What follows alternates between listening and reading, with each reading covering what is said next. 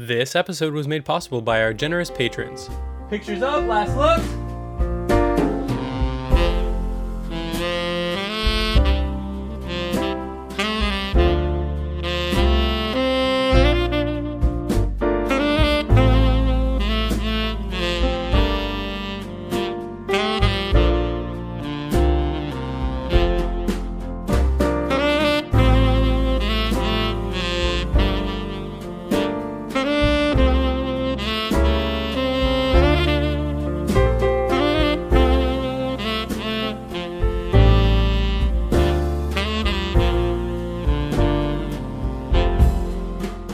Welcome, friends, to episode 166 of the Ink to Film podcast, where we read the book and then see the movie. I'm Luke. And I'm James. And this week we take a look back at all the things we covered in 2020. So, you made it. If you're listening to this, you made it to the end of the year. We're the final message before you take that last door out. Maybe the final boss is behind the door. I don't know. We don't know yet. Yeah. But you're here. We hope not. But it's been a crazy year. And we have a lot to look back on. That's sort of the premise of this episode, is to look back at a lot of our projects from 2020. Yeah, what a fucking year. And it's funny, is we got 2 days or so before New Year's Eve at the time of recording this, so maybe we don't make it. But if you're listening to this, you've made it. Right, yeah.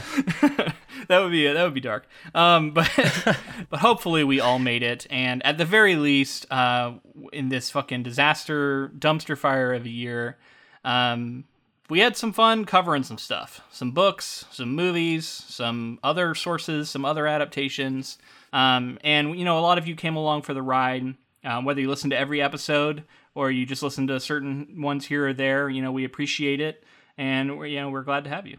I mean, it's been a testing year for basically everyone. It's been the year that we've spent inside. I can't even imagine if I didn't have the podcast, how I would have spent some of my time, I already had a lot of open time just sitting at home doing nothing. When you don't have the motivation or the want to do anything at all. And then you're bummed an hour or two later when you're like, why did I just do nothing? That was the whole year for us this time. So, it's been a nice outlet to be able to communicate with people, stay in touch with people, and cover these projects that I think I've been able, to escape into a lot this year. Absolutely. And looking back at some of the early projects, it feels like they weren't in 2020 because some of them are predate, March, which is when all the stuff with COVID really started kicking off. Which makes it sound like a good thing, the opposite of that. But you know what I mean? It feels like a different year when I'm like, oh, we did cover that in 2020. It's bizarre. Yeah, I mean, I was working out of a hotel room. I was working on a TV show at the time, and it was a crazy time. And then I went on vacation February, got back, and then everything closed down, and it was just not the podcast. I look at those episodes and I'm like, oh yeah, what was what was I doing when I was reading this book or whatever? Mm-hmm. And I'm like, holy shit, I was in a hotel room or I was out, doing something for work. And then it turned into nothing but being at home. Just what a year. Yeah, I know at the start felt the same at the start of the year for me, I was in an Airbnb because I had been displaced from my home to have repairs done after a water flooding. And I was in an Airbnb. I remember that for multiple projects. And then I spent some time in a Marriott, right when COVID was starting to happen. I think those early Return of the King episodes, I was recorded in a Marriott. So yeah, same thing. Bizarre to think about. Just what a weird year. But we covered a lot of stuff. We'll sort of move into this here in a second. I have some stats on we have a lot of stats. We like to bring stats to this episode. Yeah, I'm not going to spend too much time on them, but I think it's fun to touch base every year with certain ones. And then whenever I look back at these episodes, I'm always curious to see where we've gone and where we were and all that stuff. But I know you have a breakdown of what we actually covered this year. Which right, yeah, number of projects, number of episodes, number of number of movies we watched, number of books we read. But first, I think we're listening to our last looks from 2019. Oh, yeah. And we stumbled upon this moment where we were looking forward to 2020. What a weird moment, man. What we're going to do now is play that audio just for sort of posterity's sake, and just so you can hear where we were at the end of 2019 and looking into 2020. And how we were so wrong in some ways and yet how we were so right. Yeah. All right. Roll the tape. All right, man. All that's left to do is to look forward to 2020.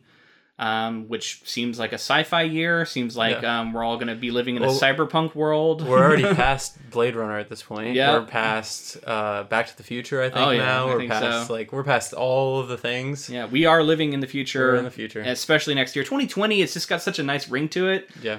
Let's hope it's a good year and not a fucking awful one. Yeah. It could be a dystopian nightmare. Yeah.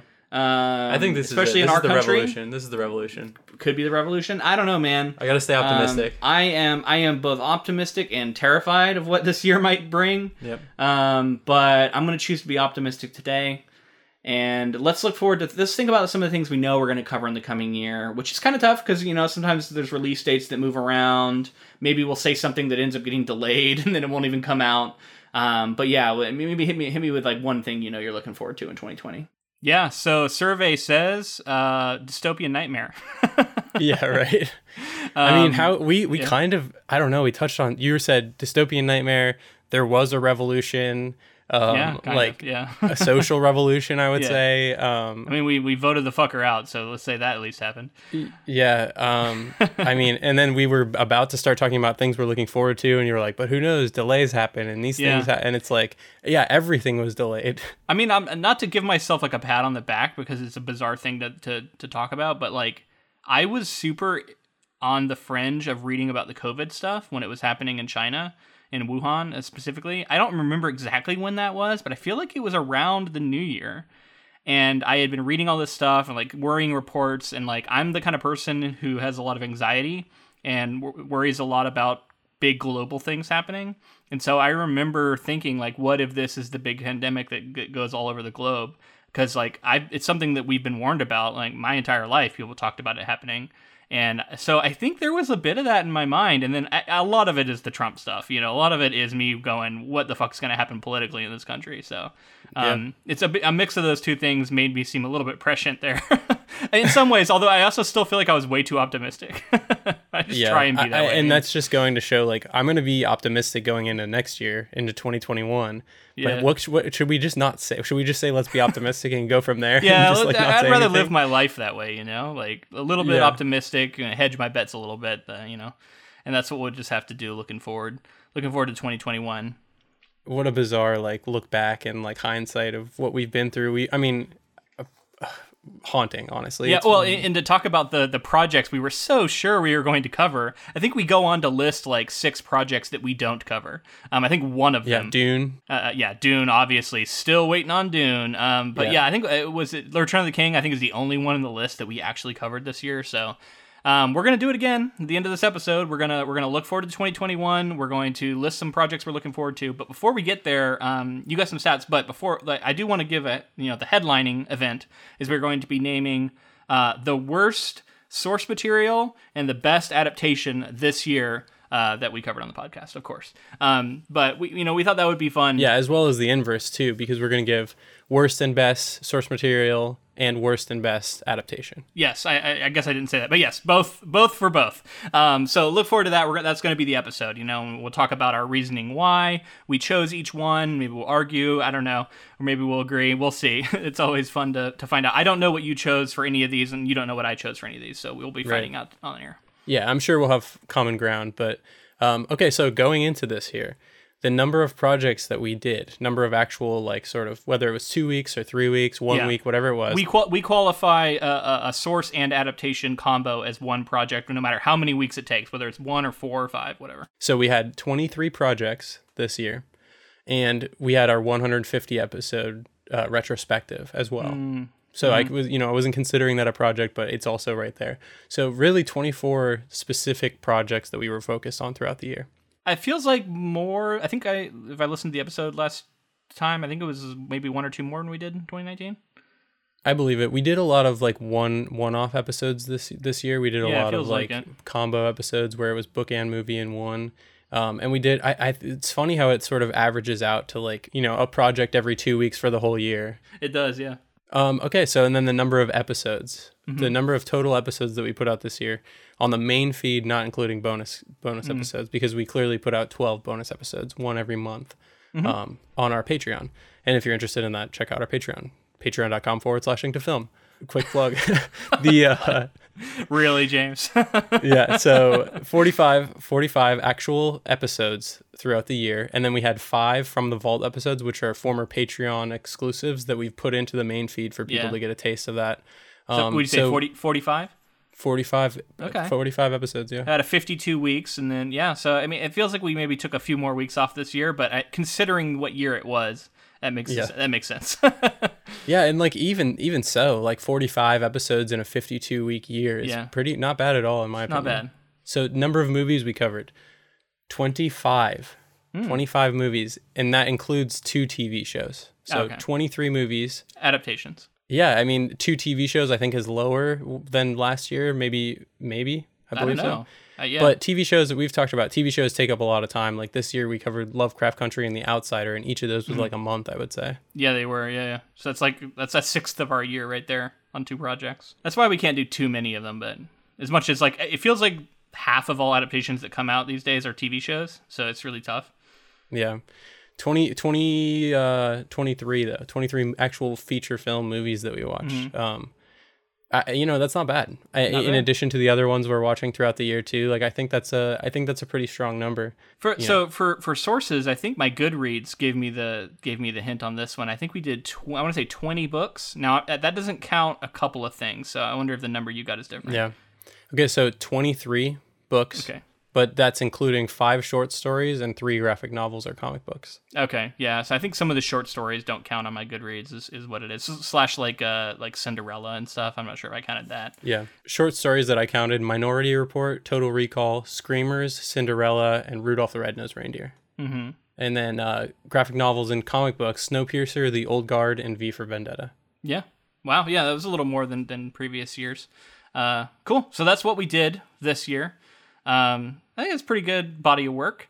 And because of that, what we're going to do is we're going to look at everything we covered, and we're going to pick best and worst. Obviously it didn't necessarily come out this year, but that we talked about.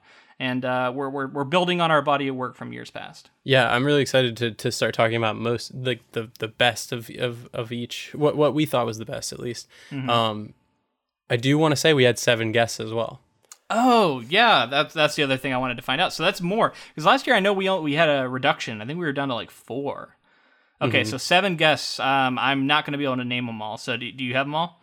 Yeah, I got them. Curtis C. Chen. Yeah, joined us for Princess of Mars. Yeah, and that was right at the beginning of the year. That's another one that sort of feels so far away with John Carter and Princess of Mars. That's so long ago. And then we also had Mary Muscari at the beginning of the year.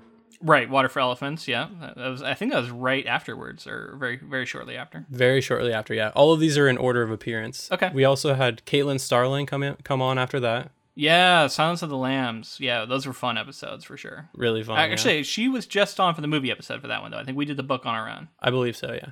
Michael Arnzen came on. Good old Mike Arnzen. He's one of our favorites. It's nice to have returning guests, which I know we had at least one other. Yeah, I mean, Michael Arnzen was on our first year when we had half a year. So for him to return, that was like 2.5 years later. Yeah. If not so the first time he came on was for The Thing, and then this year he joined us for The Exorcist, our Exorcist movie episode in particular, which was a really cool episode. I love that episode, yeah. And then we had Remy Nakamura back on. Yeah, Remy is our third time, I think, guest. He joined us for Lovecraft Country, which is great. He's our 3-peat guest, yeah. Lovecraft Country was a lot of fun with him as well. And then we had J.S. Arquin. Yeah, JS joined us for V for Vendetta, which was right around the election, so it was a really wild time to be covering that one for sure. And then, what followed after the election, and it was just fucking madness. But yeah, that was a lot of fun to have him on for the movie. And then most recently we had on Marcy and Akko from the Colored Pages Book Club. Yeah, and that was a really cool, unusual episode for us because we were covering Cinderella, which is, already not the kind of thing we normally read, but then we watched this musical, which is, I don't think we've ever covered a musical before. But man, that was a fun episode. I remember laughing a ton during that coverage and just having a great time. So hopefully everybody checks that one out. Yeah, they were great guests. That was a lot of fun. But yeah, that's all of our guests. Wow. And we love our guests, obviously. We everything that they've done, please go check out those people. We talk about it on most of their episodes. Yeah, listen to their podcasts, buy their books if they have books, Definitely. Support them. Let them know that we sent you too, because that's always fun. Yeah. We're looking forward to having more guests in 2021. So thank you to all of our guests who were on this year. Yeah, if there's anybody that you would really want to have us to have on the podcast, feel free to email us about it. I'm not saying we will necessarily do it, but I'm always open to suggestions. All right, so I think it's about that time we move into the best and worst. Oh, actually, before our very first topic is most surprising. Surprise, We're starting with that topic. Yep. Every year we talk about this because we felt like best and worst is, the polar ends, but there's always other notable things that happen. And I think this is the spot for like really notable things that happened this year during our coverage. Our most surprising topics.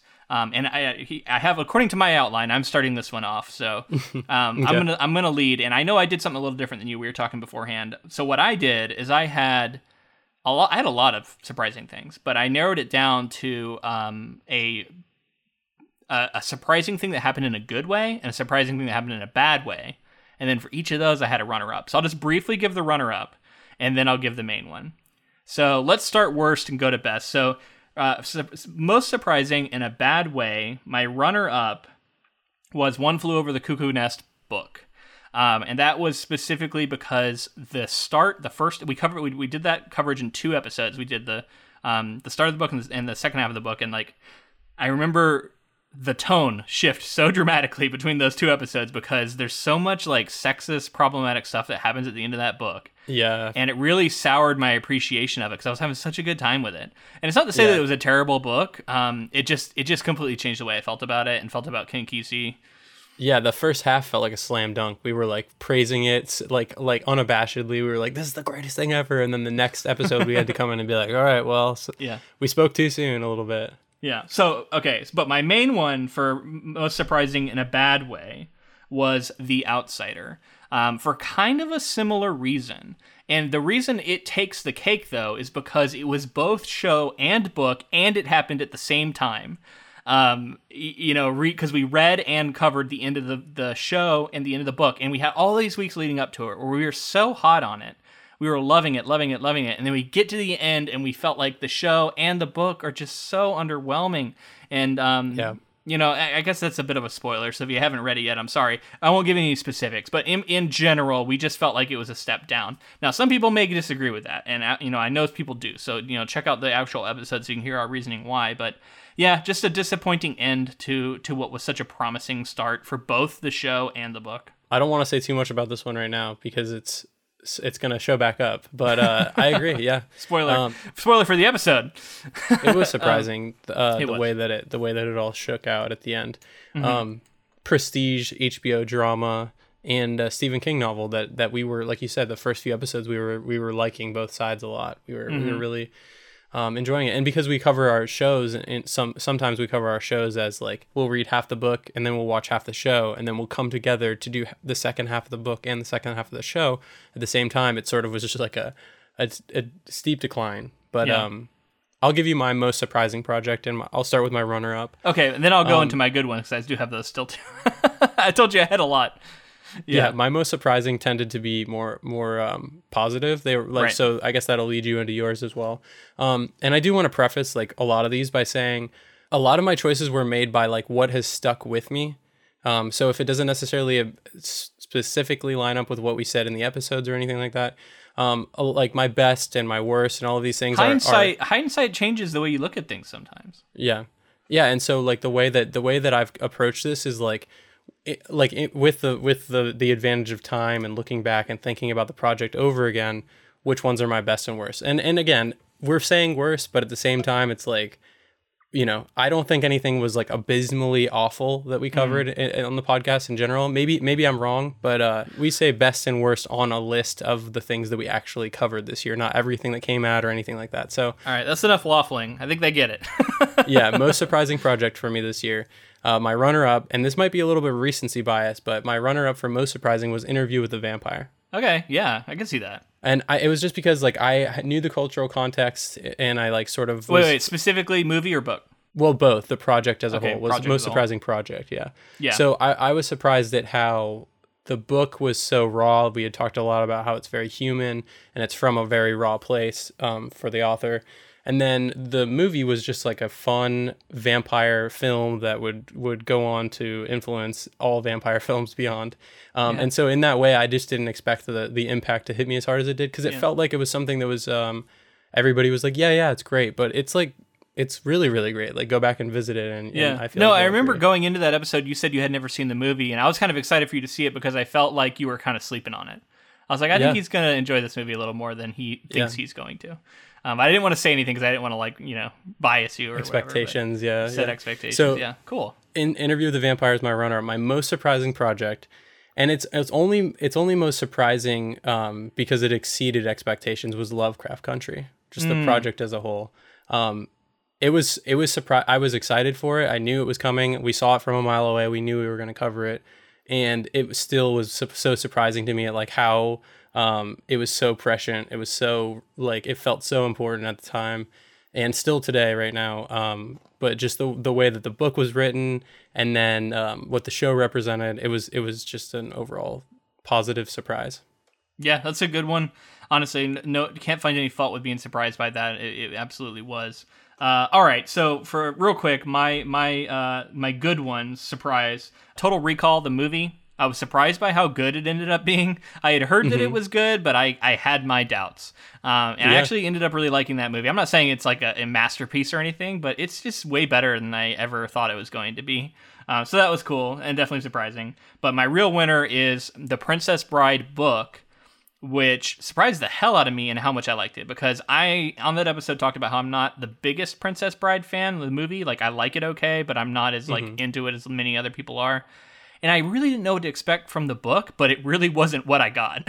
It's a very unusual, very meta, and then all the different layers that go into it, and then in the really fun final edition where we revisit these characters after the events of the story we know. I don't know. It was just all a big surprise for me, and I really enjoyed it. So that was my positive surprise. Awesome. And that was your winner, right? That wasn't your runner-up? That was my winner for most surprising, in a good way.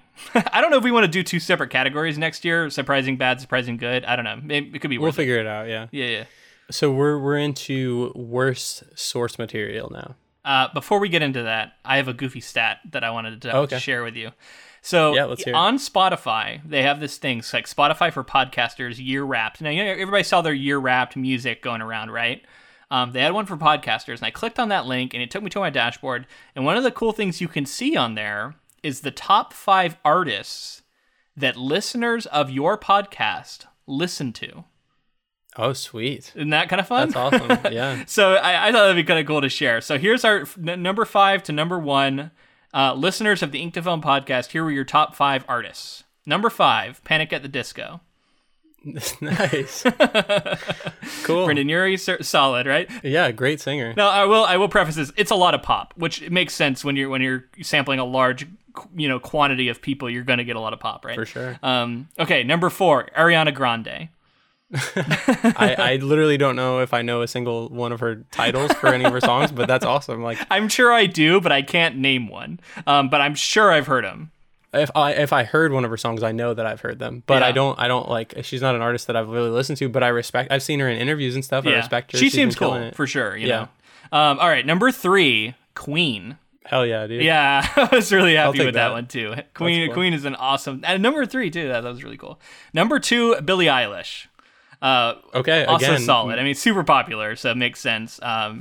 She's really talented plus too. a very unique voice who's kind of changing pop music right now and stuff. I think absolutely. She's awesome. And then number 1, T Swift herself is our number 1 artist, which I know lots of people who love Taylor Swift. I like her okay. I'm just not like a big fan or anything, but I totally get it. Lots of people love T Swift, and Taylor Swift is kind of on top of the world right now. Also, she put out 2 albums, so I'm sure that bumps her up the, you know what I mean? Like, it bumps her up the rankings. Everybody's listening to her this year.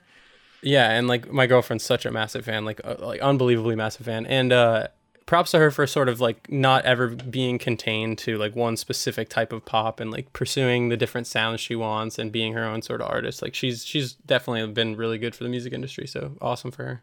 Anyway, I just thought that was kind of fun. Like, whenever I get a weird thing like that, insight into our listeners, it's kind of cool. I was also able to see that I think our gender breakdown was something like 53% women, 47% male, and I don't know, there was some percentage of like unspecified, which is cool. And I don't know, I just thought that was fun. I think that also kind of reflects the reading population, because I think more women read. So I wonder if that's some carryover there. Also, it's just Spotify, not all platforms. So I don't know how true that is across all platforms for us. Anyway, so we got to get into something negative now, though, which is negative. Always kind of a downer, but I think it's important to do. We got to name our worst source material for the year, and you're leading off on this one. This was the hardest category. This was by far the hardest category for me.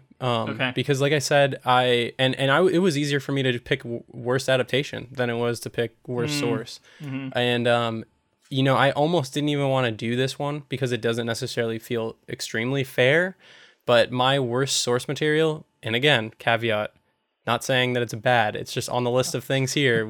I selected worst here. All right. I'm noting it for the official record.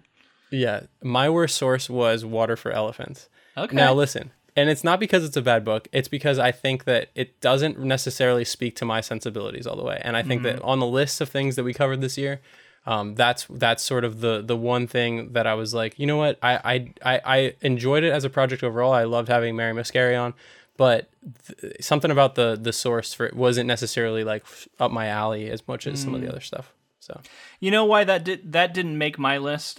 It was because I remember liking the book more than I liked the movie. So anytime I felt like I liked the book better, unless I'm going to pick the movie, which maybe you do, I'm probably not going to pick it. So I went somewhere different. Might not be a surprise for you. I ended up going with The Hunt for Red October by Tom Clancy. I thought you might, yeah. Yeah, and we talked about how I was a little more down on it in the episode. It's not a terrible book. But when I was thinking back, I was like, what was the project that I struggled with the most? That was kind of a slog to get through. And I kept coming back to that one. Was just so many technical details in there that I just didn't care about. Some of them were cool. It's also pretty fresh. Yeah, it's also really fresh for us. It's recent. We just read that like a month or so ago. Yeah, that's true. But I really don't think it's just recency bias for me. I really think out of the entire year, it was the one I had the most difficult time with. So it just, aggressively average book to me. I can see why it's popular, but I found out, I'm not a Tom Clancy fan, clearly. Maybe there's another book he wrote that would change my mind, but from that one, doesn't really do it for me. And something else that I think makes worst source harder is that they don't typically make a movie on a book that doesn't do super well. Yeah. You know what I mean? Like a book has to do well. They're not going to go choose a book that doesn't sell and nobody's heard of. Water for Elephants was hugely popular. Exactly. So like that's why I think it's hard to choose worst source, because in this instance it's sort of like they're choosing specific things that can be adapted and then beyond there it's tough. But that's the task, man. That's what we signed up for. I didn't have a runner up in that case. That was my worst source because it was tough enough to pull that one out. Same. I don't want to drag anybody else through the mud. Best source. So I do have some more stats. I'm gonna run through these quickly, but I also kind of want to compare them to last year because I think that actually is the most interesting. Our top 5 states we were downloaded in 2020. So last year, just as a refresher, we had number 5, New York, number 4, Illinois, number 3, Florida, number 2, Texas, number 1, California. This year, we have number 5, New York, same spot. Number 4, Ohio, swaps out with Illinois. Number 3, Oregon, which is back in the top 5 for the first time in a while because it was not there at all last year. Number 2, Florida, moved up from 3 to 2, and number 1 retained, California. Wow. So that's interesting. Yeah, it's kind of fun. So we lost Texas, right? Is that what that means? Texas and Illinois both fell out, replaced by Ohio and Oregon. Yeah. All right. Well, they're just gonna have to try harder next year. Yeah. Well, or maybe Ohio and Oregon just really went hard this year. Yeah. Yeah. Very cool. I like to hear like the different states, and I'm assuming just like last year, we were probably downloaded in all 50 states. Yes, we were downloaded in all 50 states. I definitely made note of that. Yeah. So that's awesome, I think our 3rd year running, which is cool. It's humbling. It's very humbling to know that everybody's like throughout the country, people are listening. Yeah, and all over the world, which we'll get into in our next stat. But yeah, well, all over the world. All right, so you start on best source, right? Yeah, you're right. Next up, we get positive, which is fun. We're going to do best source, and I am, according to our outline, I am starting on this one. Yes. So what was our best source material? Now, also, you might notice last year we called it best book. This year we're calling it best source for the obvious reasons of I wanted to be able to talk about short stories or, whatever else we covered, graphic novels, and not have to worry about what exactly they are. So best source material for me, I'm going to go with one runner-up and one top choice. So my runner-up I have already talked about. It is The Princess Bride. And I won't belabor it too much other than to say that I just really enjoyed that book. It was very surprising, which I definitely touched on. And it was my runner-up for the best source material that we read this year. Awesome, yeah. So my runner-up, this was tough for me. William Goldman, right? Yeah, William Goldman. William Goldman, yeah. It was tough for me to choose the best as well because there was sort of an embarrassment of riches. I, again, went with the thing that was most affecting to me. So my runner-up for best source was Lovecraft Country. And I know I just did it for most surprising project. This is a runner-up slot, so we'll leave it here. But the source material for Lovecraft Country was amazing, in my opinion. It captured Matt Ruff, right? Awesome. Yeah, Matt. Yeah, he crafted, and again, we talked about it in the episode, but it feels like a fine line to walk to be a white man in America writing about the Black experience and all of this. Yeah, to put it mildly. he was able to walk it, and I think then the show was able to sort of plant its flag and reclaim this story.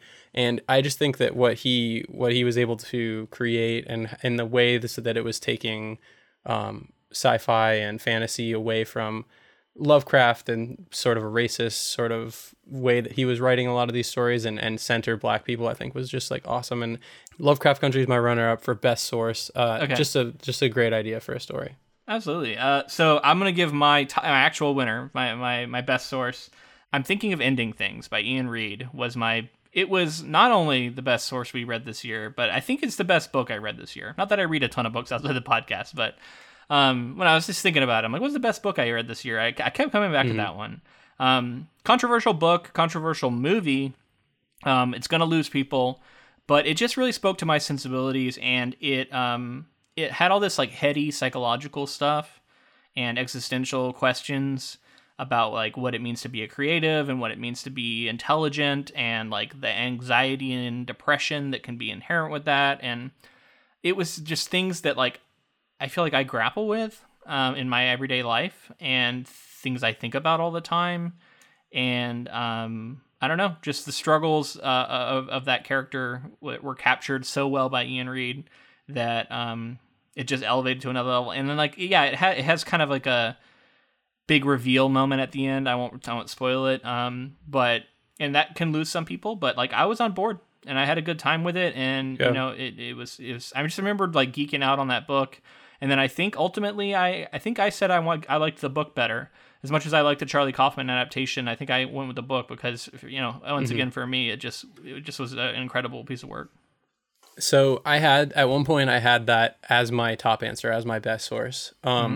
I completely agree for all of those reasons. And that was my runner-up until I changed it to Lovecraft Country. My actual best source is Princess Bride. And you just talked about how...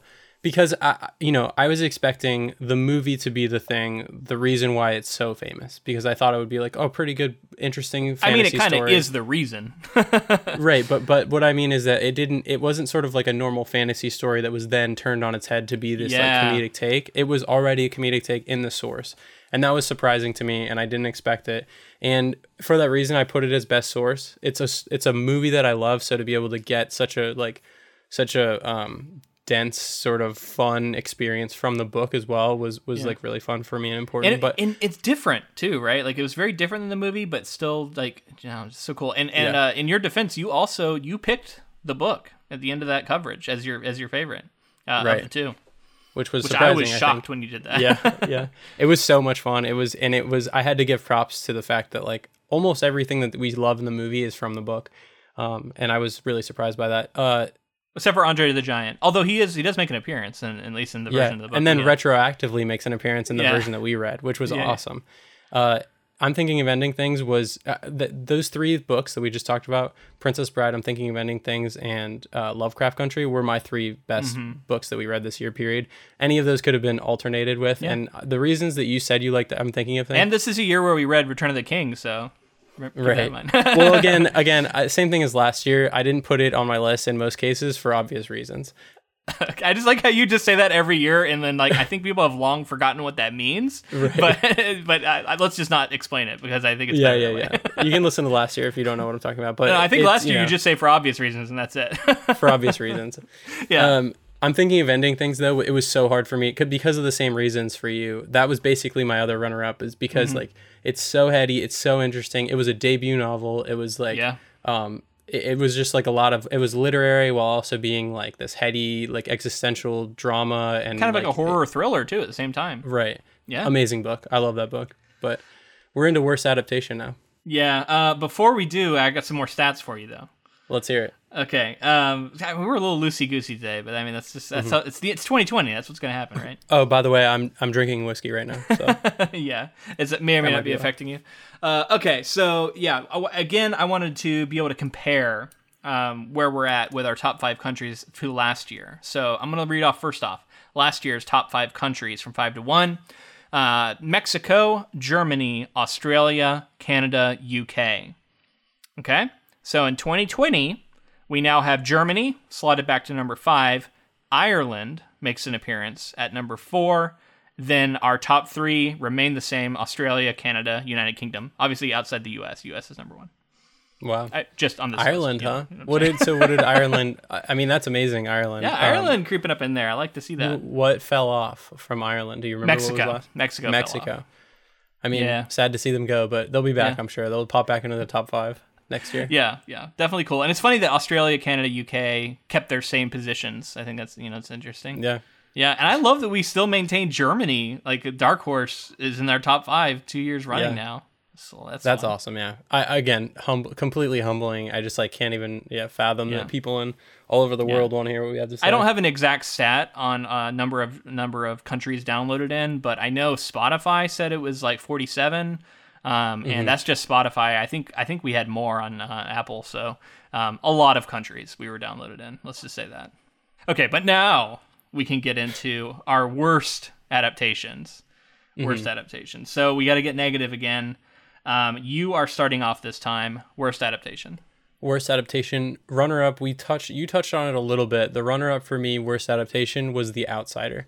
And going in, I think it was a lot of what you were saying. We started the first half of the book, and it seemed like it was going to be this great Stephen King novel that we've become familiar with on the podcast. Like a lot of his, they're different enough, but he has this sort of style.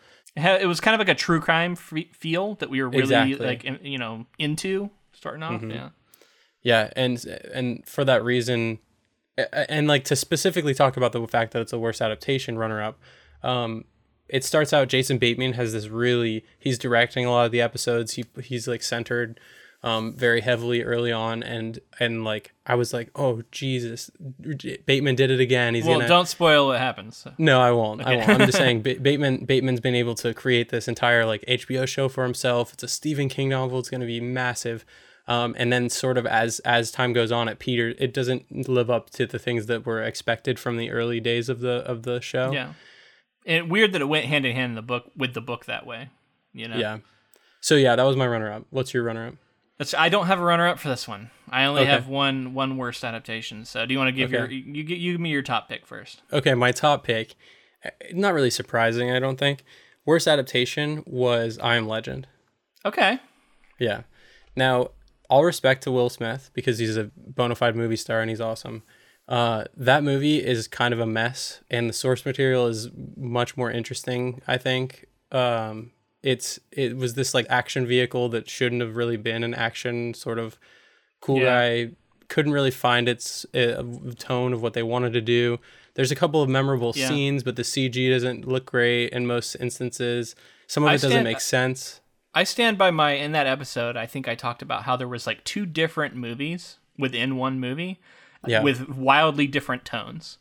And it really felt like they could not decide what movie they were making. And so they tried to do both, and instead they just did neither. They made a terrible... Okay, maybe not terrible. They made a very average movie because of that. I don't want to overstate it. Yeah. No, and honestly, that was going to be my runner-up. I thought about bringing it, but it had enough going for it where I didn't necessarily want to. Yeah, it feels like there's some studio meddling. There's this beginning scene that's a commercial for Mustang. Yeah, weird. a lot of it's just weird and it feels off. And, I think that the source material didn't necessarily deserve that adaptation. And there are other adaptations. We actually watched another one for a bonus episode, and there's one other for us to cover from the book I Am Legend. Yeah, Richard Matheson's book. Yeah. So it was almost my runner-up, but again, it wasn't quite bad enough for to make my list. Real quick before I give mine, I do want to speak on your The Outsider. The only reason I didn't choose that one is because there was a lot of really good stuff in that show. Those early episodes I thought were genuinely spectacular. And so it's hard for me to like completely sink it just based off of where it goes, but like I get it. So that was why it didn't quite make my list at all. My worst adaptation of the year was Screamers, which was based off of Second Variety Philip K. Dick, which is actually to date my favorite Philip K. Dick story we've read. I thought it was a great story, and then man, was that a bad movie. I think I was more generous to it in the moment because I was trying to be even-handed. Even though I said it was bad, I think I still was like finding good stuff. But like in retrospect, that's just a stinker of a movie. And it's my worst adaptation of 2020. I don't know what else to say about it. I kind of forgot about that movie, to be I honest. kind of thought you might have. Yeah. So I was like, how is Screamers not on his list? Yeah, I think it passed because we did it and as a one-off too. I think it passed me by a little bit as I was like reviewing the year. But yeah, I think we had fun like sort of like poking at it. Oh, there's nothing to be said for the episodes. The episodes Right. are for all these were fun. It's just the project itself. Yeah. Yeah, agreed. I mean, I can't fault you for that. I think The Outsider was my runner-up for the reason that you said. Like, there was a lot to like in the show, and I was like really hopeful that it would keep up that sort of level of TV show. And then I Am Legend sort of, and like it kind of has a soft spot in my heart, I Am Legend, just because like I remember when it came out and it was this big thing and it did really well and lots of people were talking about it, but that movie's fucking it was one of the cool things about that was watching the bonus features and seeing Anthony Fauci talking about the dangers of pandemics and even saying that in the next 10 years we are going to have a major global pandemic because we're overdue for one and it's going to happen. And I was like, holy shit. In the bonus features for that DVD. Yeah, covering that project during a quarantine in a pandemic, it was fucking wild for sure. It was an interesting project to have covered.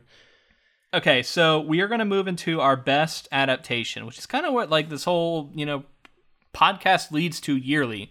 What was the best adaptation we got to? But before we get there, we like to go back and recap and talk about at least list what our top 10 most downloaded episodes were of the year. Because I think that gives kind of an indication for people. If there's any on this list that you missed, like maybe this is worth checking out because there is something to be said for the way the algorithm is always going to prioritize episodes that are getting more downloads and longer engagement. So there's something to be said for like the popular things tend to have something to them. Whether or not that's true, I don't know. The other thing that I think is always worth considering, however, when I give this is there a big caveat of it's always going to benefit early episodes and be a handicap for later episodes because they just haven't had as much time. Because we're only looking at downloads from this year. But anyway, with all those caveats being said, I'm going to quickly move through 10 through 5 and then or 10 through 6 and then we can like dive in a little more on the other ones. Number 10. Our Return of the King Part 2 book episode. Number 10. So that might tell you something. I wonder if the other ones will show up. Our book 2 episode was our 10th most downloaded. Our 9th most downloaded episode was our The Outsider HBO series episodes 1 through 5. So our beginning of the HBO series for The Outsider. Number 9 most downloaded episode. Good section of the show. Yeah. Solid Number section. 8. I'm keeping it moving. Number 8 was our movie episode for The Return of the King. Number 8 most downloaded episode, which like honestly I thought might have been our number 1 this year. So a bit surprising. Definitely in the top 10 though. Yeah. Okay, number 7, our very first The Outsider book episode was our 7th most downloaded episode of 2020. Makes Probably sense. Just striking while the iron's hot there, huh? Yeah, Stephen King is always popular too. And then it was happening as the show was happening. It was a good time to cover it. Now here's a real shocker, I think. Number 6 most downloaded episode for the year was our Water for Elephants book episode. Well, Yeah, I thought that Very one cool. you might not have expected that. I think it's a popular it's a popular book by a popular author, Sarah Gwynn, I think. It's the worst source of the year. For you. I'm just kidding. I mean, awesome. I'm glad people enjoyed that episode, or at least downloaded it and checked it out. That's It was really a good. cool. It was a fun episode, though. Yeah, regardless of, no of question. what you might say about it. Okay, number 5 was our movie episode for Silence of the Lambs with Awesome. Caitlin Starling. Yeah, Very it cool. was a really cool episode. Jonathan Demme movie, which I don't know, awesome one to cover. That sort of is one of your favorite movies, right? Wasn't that one of the ones that after we'd watched the movie, you said like this is like stayed in my favorite movies? It's one of my favorite movies for sure. Yeah, great. It's movie. amazing. Yeah. Okay, number 4 is our highest ranked guest episode, and that was A Princess of Mars, our first episode of 2020 with Curtis Chen. Probably helped by being the first episode. It's had the longest time to accrue, but still, it's at our number 4 overall spot. Awesome. That was a lot of fun too, having Curtis on. Yeah, absolutely. I mean, Curtis was great. Joined us for 2 episodes. It definitely a unique project to cover, and a cool like look back at sci-fi history. And then I was able to bring all that knowledge to Lovecraft Country, which references Princess of Mars like several times, which was Right. that was fun. Well, and we talked about how the John Carter's that big Disney bomb, and we got to talk about all that stuff. So the whole conspiracy behind it and Star Wars influence and all that too. Yeah. Good project. Okay, number 3 was our read/watch combo episode for the Minority Report. Very fun. Steven Spielberg, Philip K. Dick, Tom Cruise. You got a lot of big names, and it's a good movie, and I think it's cool to like. In some ways, I feel like that movie doesn't get enough credit, but like it's also not. It's imperfect, and there's like lots of ways you can talk about why it's not a perfect movie, but. Like, I also, like, meet people who it's, like, one of their favorite movies, and, like, I can't really fault them for that either, because it is really good, too. I mean, yeah, it's like this. It's a solid Steven Spielberg sci-fi film with Tom Cruise, and it's just like I think we got the Tom Cruise bump on this one a little bit. Yeah, well, and the Philip K. Dick, man, and he's got a lot of fans out there. As much as we're not the biggest fans of his writing, there are some great adaptations for him. Yeah, Which, by the way, I should say that's the other thing for Screamers. A lot of people say that's like one of the most faithful adaptations of his work. Yeah. But I mean, I can see why they say that. But in other ways, it really changes a shitload from that story. Yeah. So I think it goes to show what people find to be important when they say, like, what's the best adaptation? Does it mean, like, faithful? Or does it mean sort of, like, is it a good movie that yeah, because some people will say, it was the best adaptation. And you're like, that movie's not good. And they're like, yeah, but it's the best adaptation because they mean faithful. Yeah. Right. Okay, anyway, let's move on. Number 2. Our Return of the King Book 1 episode. Start of the project, that makes sense. Tolkien's always popular. An awesome one. It was a lot of fun. I was covering that in the hotel. I have a vivid memory of recording that first episode from the Marriott. It's just something else.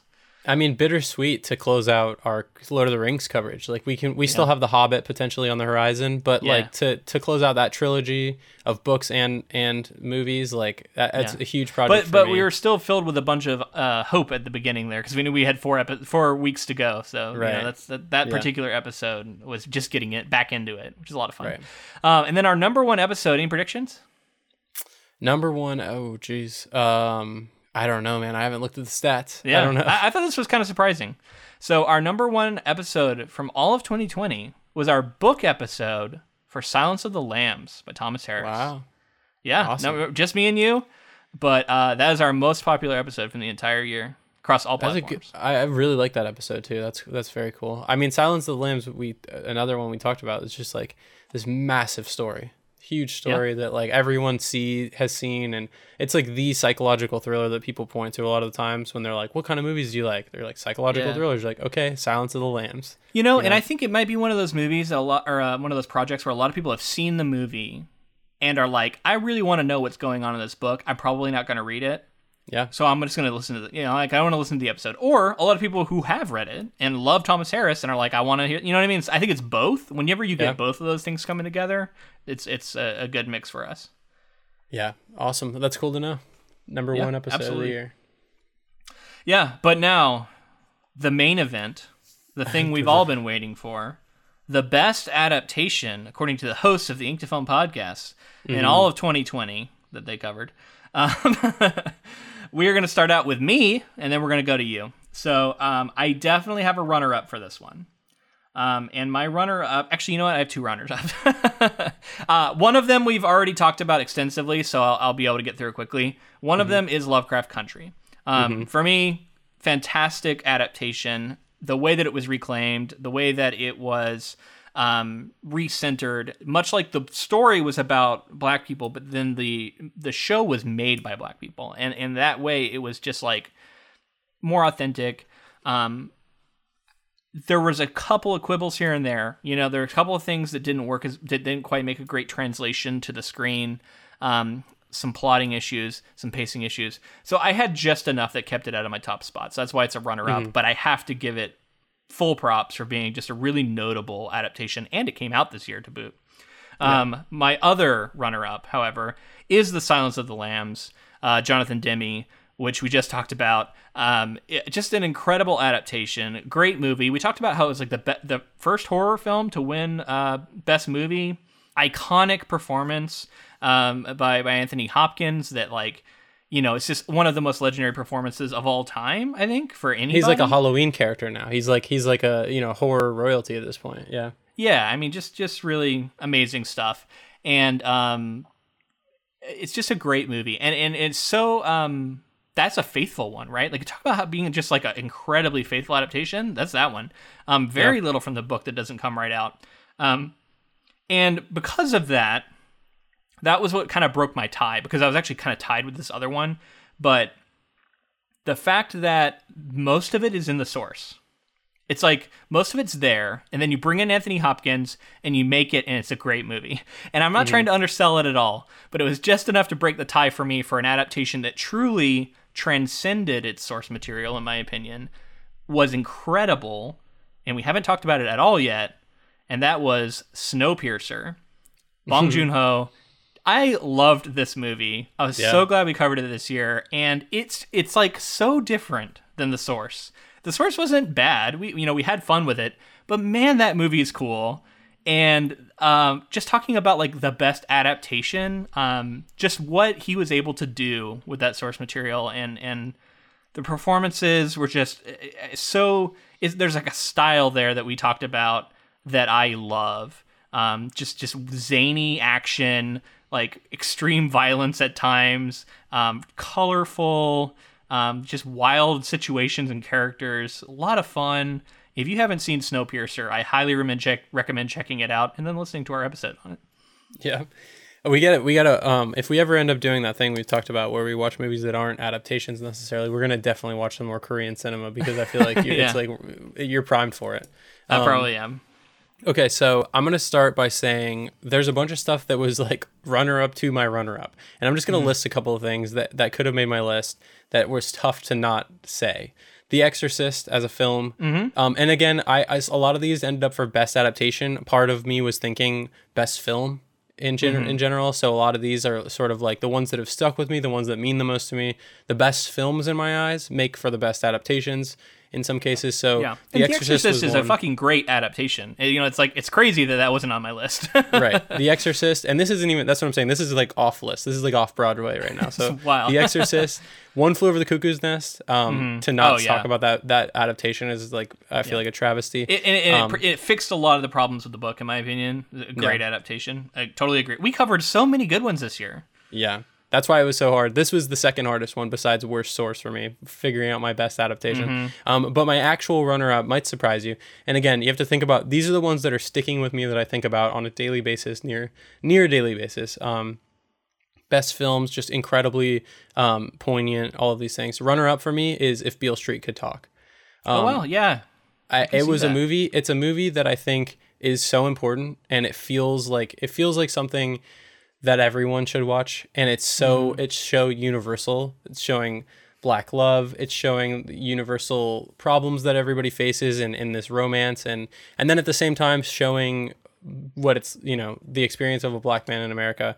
And just this year, the way that it hit me, that and then I mean, not to even talk about Barry Jenkins is like one of the greatest filmmakers of our time, helming it and creating James this Baldwin source. You know, James Baldwin source. What a book. Yeah. You know, I've seen him everywhere this year. Like, you know, quotes from him, speeches, showed up in Lovecraft Country. It all came together, you know? Yeah. And so that was my runner up for sure.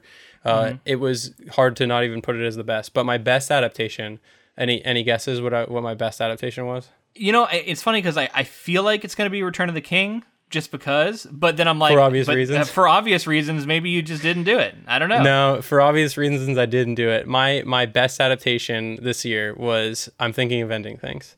Okay. Charlie Kaufman, and for a lot of the same reasons, you know, we don't get the introspection that we get in the novel, because when you said that was your best source, right? That was my best source. My best source and your best adaptation. That's kind of a fun symmetry there. We don't get the introspection. We don't get as much as the existentialism, but in some ways we do. I think Charlie Kaufman sort of frames the story in this way, and you can interpret a lot of that stuff. And for a filmmaker like him, who can introduce a lot of these topics and still have the movie sort of play for, because this was a tough movie to pull off in general, and I don't want to give spoilers. But and many people think he didn't. Right. Thinks he didn't. Yeah. Right. But I mean, we thought he did. So you know. Yeah. And I think taking big swings like this in a source material like this and giving it to Charlie Kaufman to create these sorts of, like, we need these sorts of movies. This is why movies exist. It's because, like, not everyone can tell this story in the way that he does, and he takes it to places that are going to challenge you. And I think that all of those things are good. And that was my best adaptation of the year. Wow. Yeah. Okay. So I'm Thinking of Ending Things for you, and Snowpiercer for me, which I'm sure you. Yeah. I don't know. I feel like you didn't predict that one. That was maybe no, I didn't. Field. But that was a funny one, because, like, I liked that movie when it came out. I remember telling people to watch it and all of this stuff, and then coming to the podcast, I remember telling you, like, I think you're getting it a little overhyped. And then, like, once we'd watched it and analyzed it for the podcast, I was like, you know what? Everybody's right. It's amazing, and it always has been. And I always knew it was great, but I think I was sort of just, like, tempering. I was like, oh, I don't know, it's good, but, like, it's amazing. No question. Yeah, and you've seen a lot more of Bong Joon-ho's stuff, so maybe you're, like, comparing it to his other work, whereas I haven't. So yeah, and it's not my favorite Bong Joon-ho movie. So if that's any sort of, if that gives you any sort of background indication, then like maybe that's part of what was holding me back there too. Yeah. All right, man, that was the main event, but we have a couple of follow-up things here, including what we're looking forward to most in 2021. It's time to sort of shift focus and look to the future. Before we go there, I do want to say we picked up 200 subscribers on YouTube, which, you know, by some accounts is not very many, but I remember in the last episode, the last Looks episode, we were talking about how we were hoping to hit 100 subscribers so that we could get our own URL. So, you know, I'm pleased to say we completely flew past that, and we're getting close to 300 now as of time of recording this. So if you're not already subscribed, definitely do that, because I think if you get to 1,000, you can actually, like, monetize, which, like, I don't know, I know it's not gonna be much money, but, like, it would be cool to be at a level where we could do that. And it requires 1,000 subscribers. So the idea that is even an attainable thing for us is really cool, because I didn't think it was, but, like, we've had enough growth this year where I'm like, yeah, we could get there potentially. Yeah, I mean, we're a niche thing, right? Like, we're never going to be these like giant movie podcasts that have all this stuff, and we know that. And I think that, like, we weren't even necessarily pushing YouTube for a while there. You know, we were kind of just saying, no, I mean, we were still uploading backlog episodes this year. Right. And so, like, to know that we were just kind of naturally growing without any sort of push from us, and then we've realized, oh, we should start pushing it a little more. It's fantastic, and it's all very humbling whenever people are interested in our content. That also reminds me, some people may look at some of the numbers we have on YouTube and go like, your stats are wrong, dude, because I just looked at such and such on YouTube and it's got, 10,000 views. I was able to determine a method for weighting the downloads on YouTube, where it's basically based off of, like, average consumption versus our average consumption on, like, other podcasting platforms. And because some of those, we get a lot of people who click on them, like, looking for a bootleg version of whatever movie it is. So I did take that into account through my own sort of weighting of those stats. But obviously there's a lot of variation there, and there could be error and all sorts of things. So it is possible I got some stuff wrong. But anyway, we definitely have people who listen on YouTube. They comment great things. We've had some new followers and listeners that absolutely come from that platform. So I'm not trying to act like we're not, valuing it. We absolutely do. No, yeah, absolutely. And I think we definitely have plans to someday do video content of some kind, whether it's like, every once in a while.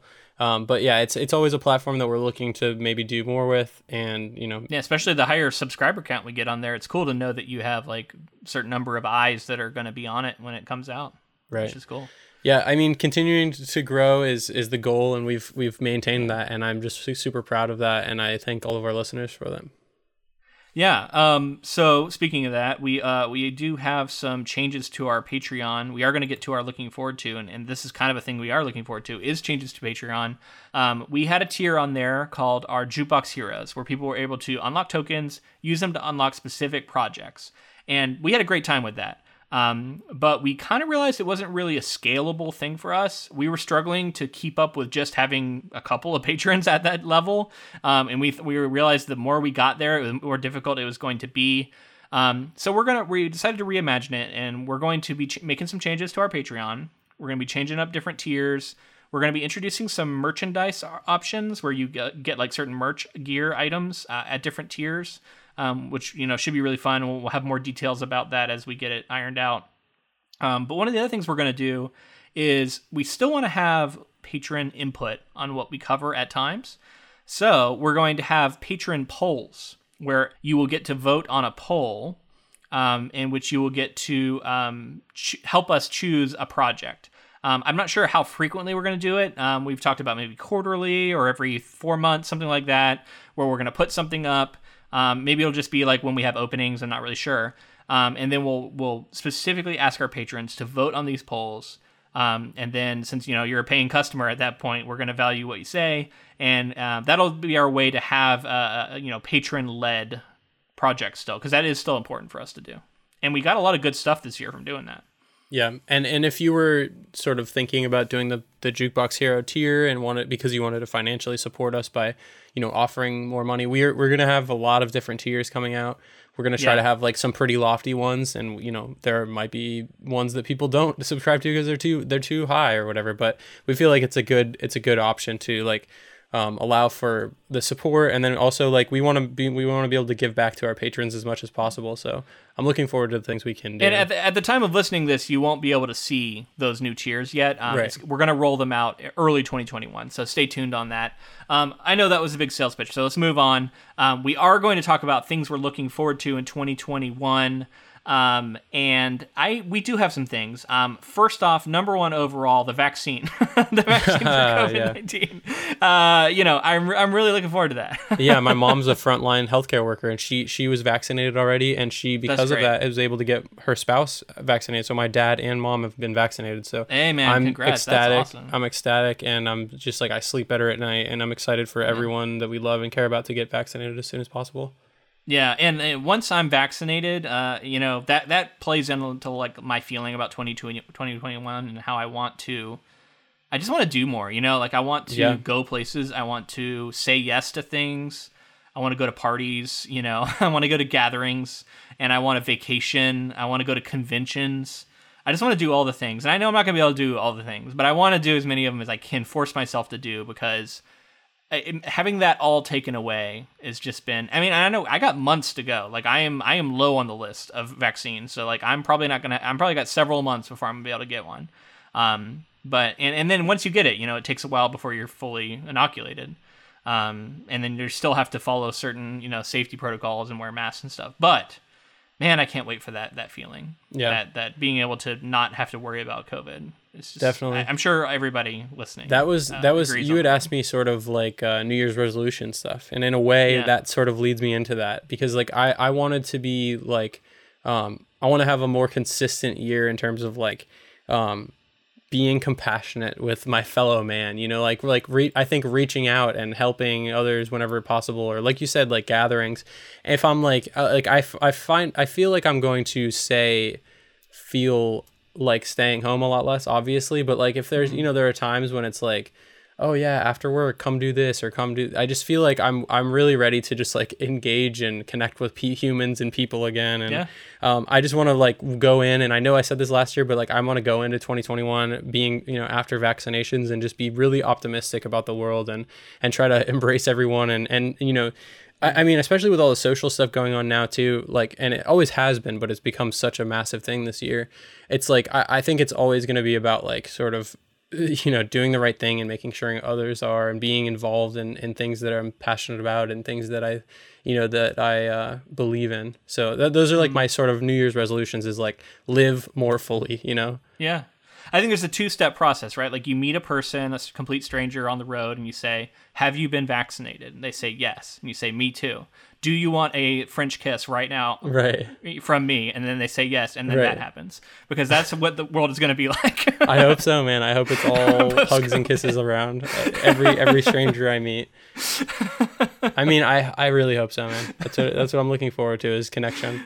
It feels like, and I even wrote this down, like it feels like 2021 is going to be this global or even like national rebirth, or it could be. Yeah. You know, this idea of like speaking of, we got about 20 days and 20, you know, to really, you know, white knuckle it here for a bit. And then we'll see, but yeah. It just feels like a new beginning. It's going to be a new day in America. I really hope. And then looking forward to projects I want to talk about. I was gonna say we do have some like podcast stuff to talk about.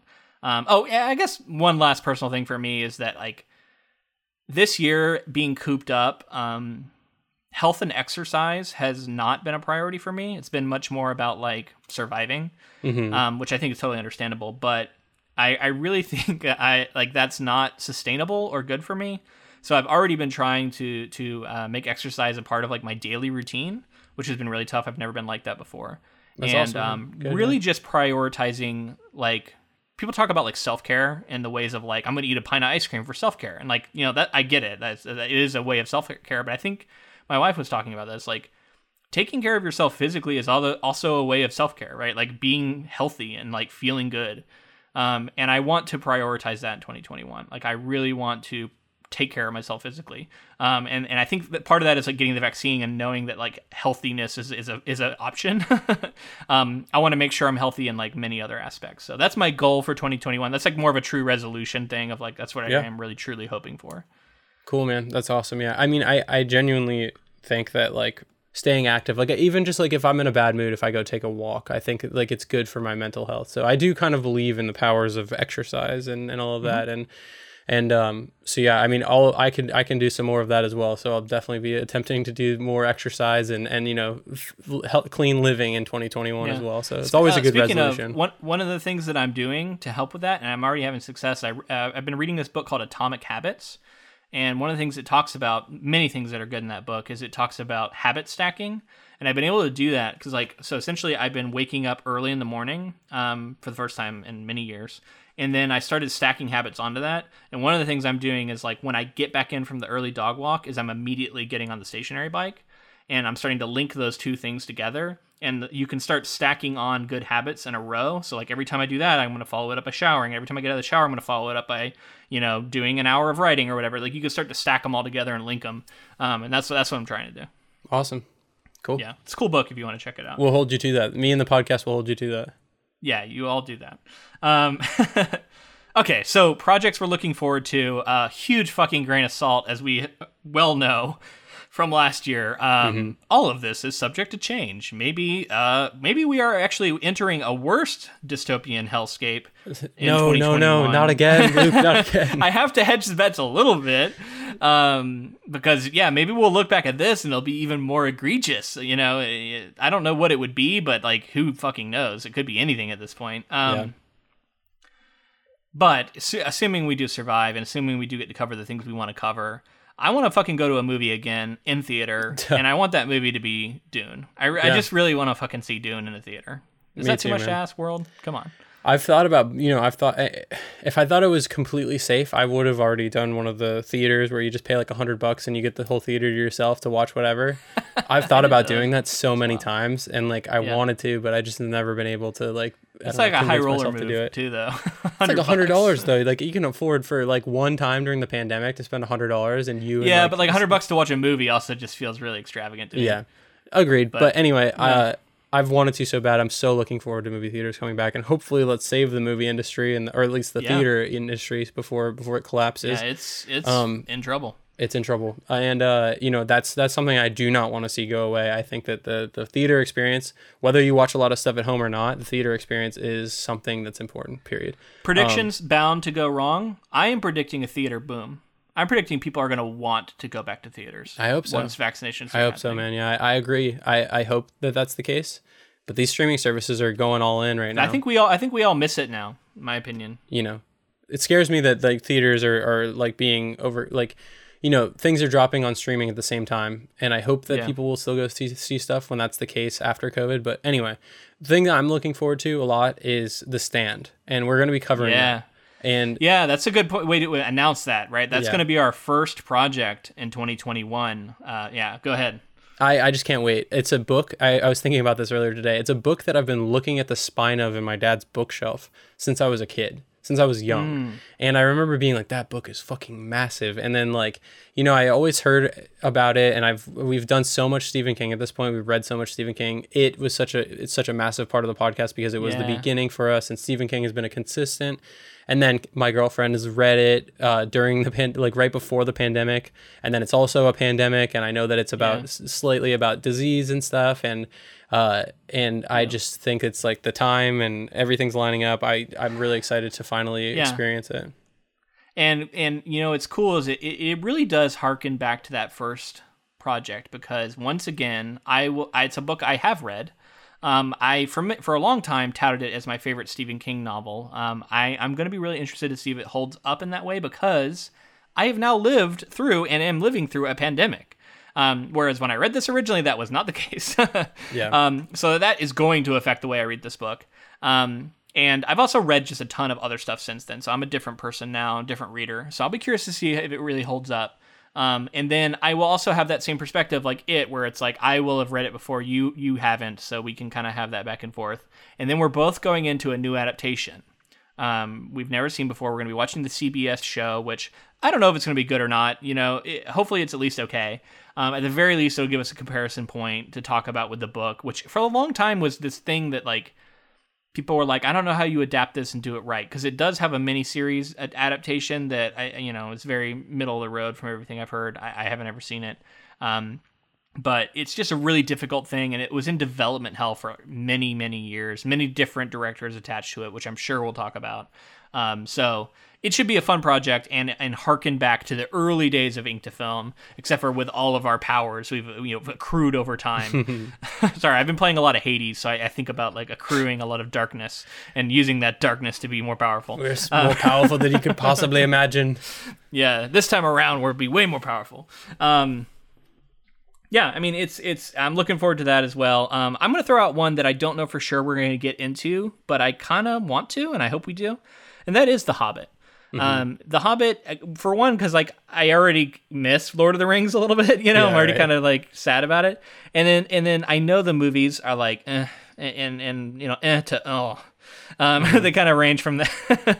Well, I'll be interested. That'll give us a really good moment to analyze exactly why and how and what happened and sort of in our own minds settle what's happened. And I know a lot of this stuff, but I think it'll be a fun one. And there's a lot of behind the scenes stuff I know that like I've heard about, but like I'd be interested to know once we dive into it. But really it's about that book for me, which is like a really seminal piece of fantasy fiction and my love of fantasy that I read when I was really young.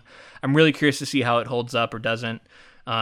I'm just excited for that one, and I kind of hope we get to it this year. Yeah, I mean, growing up, when I read Harry Potter was my first fantasy love, and then when I was looking for other things to read, waiting for Harry Potter novels to come out, The Hobbit was something that I reached for and read, and like so it means a lot to me growing up. And like you said, it's sort of like I don't know if I can be this bold because I haven't read it in a long time, but it feels like sort of the perfect introduction to Middle Earth, and it feels like almost a perfect fantasy novel because it's so light while it's also there's not very many, if any, women in that entire book, so I don't know about perfect, but it's close. Yeah, problematic for sure. But I in terms of story structure and a lot of this other stuff, I think that a lot was taken from The Hobbit, and you know, absolutely. I wonder, it'll be interesting to compare The Hobbit to the Lord of the Rings books that we've read now and see sort of where he grew and what changed in him and all of that as time went on. Now, I kind of want to run down a quick list. I have a list I grabbed from our we have a document where we have a ton of titles, and this isn't even all of them. But what I wanted to do was I wanted to share just a rundown of some projects that are still outstanding for Ink to Film, just so you can get a feel. Because like we've been doing this this is going to be season number 5, right? Coming into and so we've been doing. It will be our 5th year doing this, and we've covered a lot. So I know that it can feel like, oh man, they must have covered almost everything by now. So this is a list of stuff we have yet to cover, not including like new things that aren't out yet, which there is always a bunch of that because there are new adaptations made every day. Here we go. I'm just going to read them quick. Okay, you ready? Go for it. Fight Club, The Last Unicorn, The Lost World, 2001: A Space Odyssey, Adaptation, Carrie, Misery, Charlie and the Chocolate Factory, Dracula, Don Quixote, Ender's Game, Girl with a Dragon Tattoo, Gone Girl, Hitchhiker's Guide to the Galaxy, Hunger Games, I, Robot, Let the Right One In, Lion, Witch and the Wardrobe, No Country for Old Men, The Road, Shutter Island, Psycho, Sphere, Starship Troopers, The Never-Ending Story, Tinker Tailor Soldier Spy, and World War Z. That's just a short list of things that we still have not covered yet. Yeah, it'll never end. That's the long and the short of it is. Yeah, and there's way more than that. We'll never run out of content. We'll never run out of If you heard something on that list that you really want to have us cover, definitely let us know. Yeah. We probably will cover 1 or 2 or more of things from that list this coming year. I just go ahead and predict that. I don't know which ones they're going to be yet, but we will get into some of those. And if you want to vote on polls that will probably include those projects, think about joining our Patreon. There we go. One more plug. All right, enough plugging. So this fucking year has been terrible. But we made it. If you're listening to this, you made it. So survivor bias. Yeah, right. We made it to 2021. Congratulations. It's dangerous to go it alone, but you have this in your pocket, in your phone, or in your podcast player of choice, and hopefully we can help out in any way we can. It's been humbling. It's been it's been our honor to be your companions this year. Yeah, genuinely. I mean, it's like I can't imagine what this year looks like for me. I mean, there's been personal. I think I think everybody has had a shitty year, and I think everybody has had highlights in those shitty years. This has been one of my highlights, obviously. All right, so only thing left is to put a bow on it. This turd sandwich that was the year. Yeah. And we're going to be back in 2021. We're going to take off 2 weeks, and then we will be back with The Stand by Stephen King. And until next year, thanks for listening.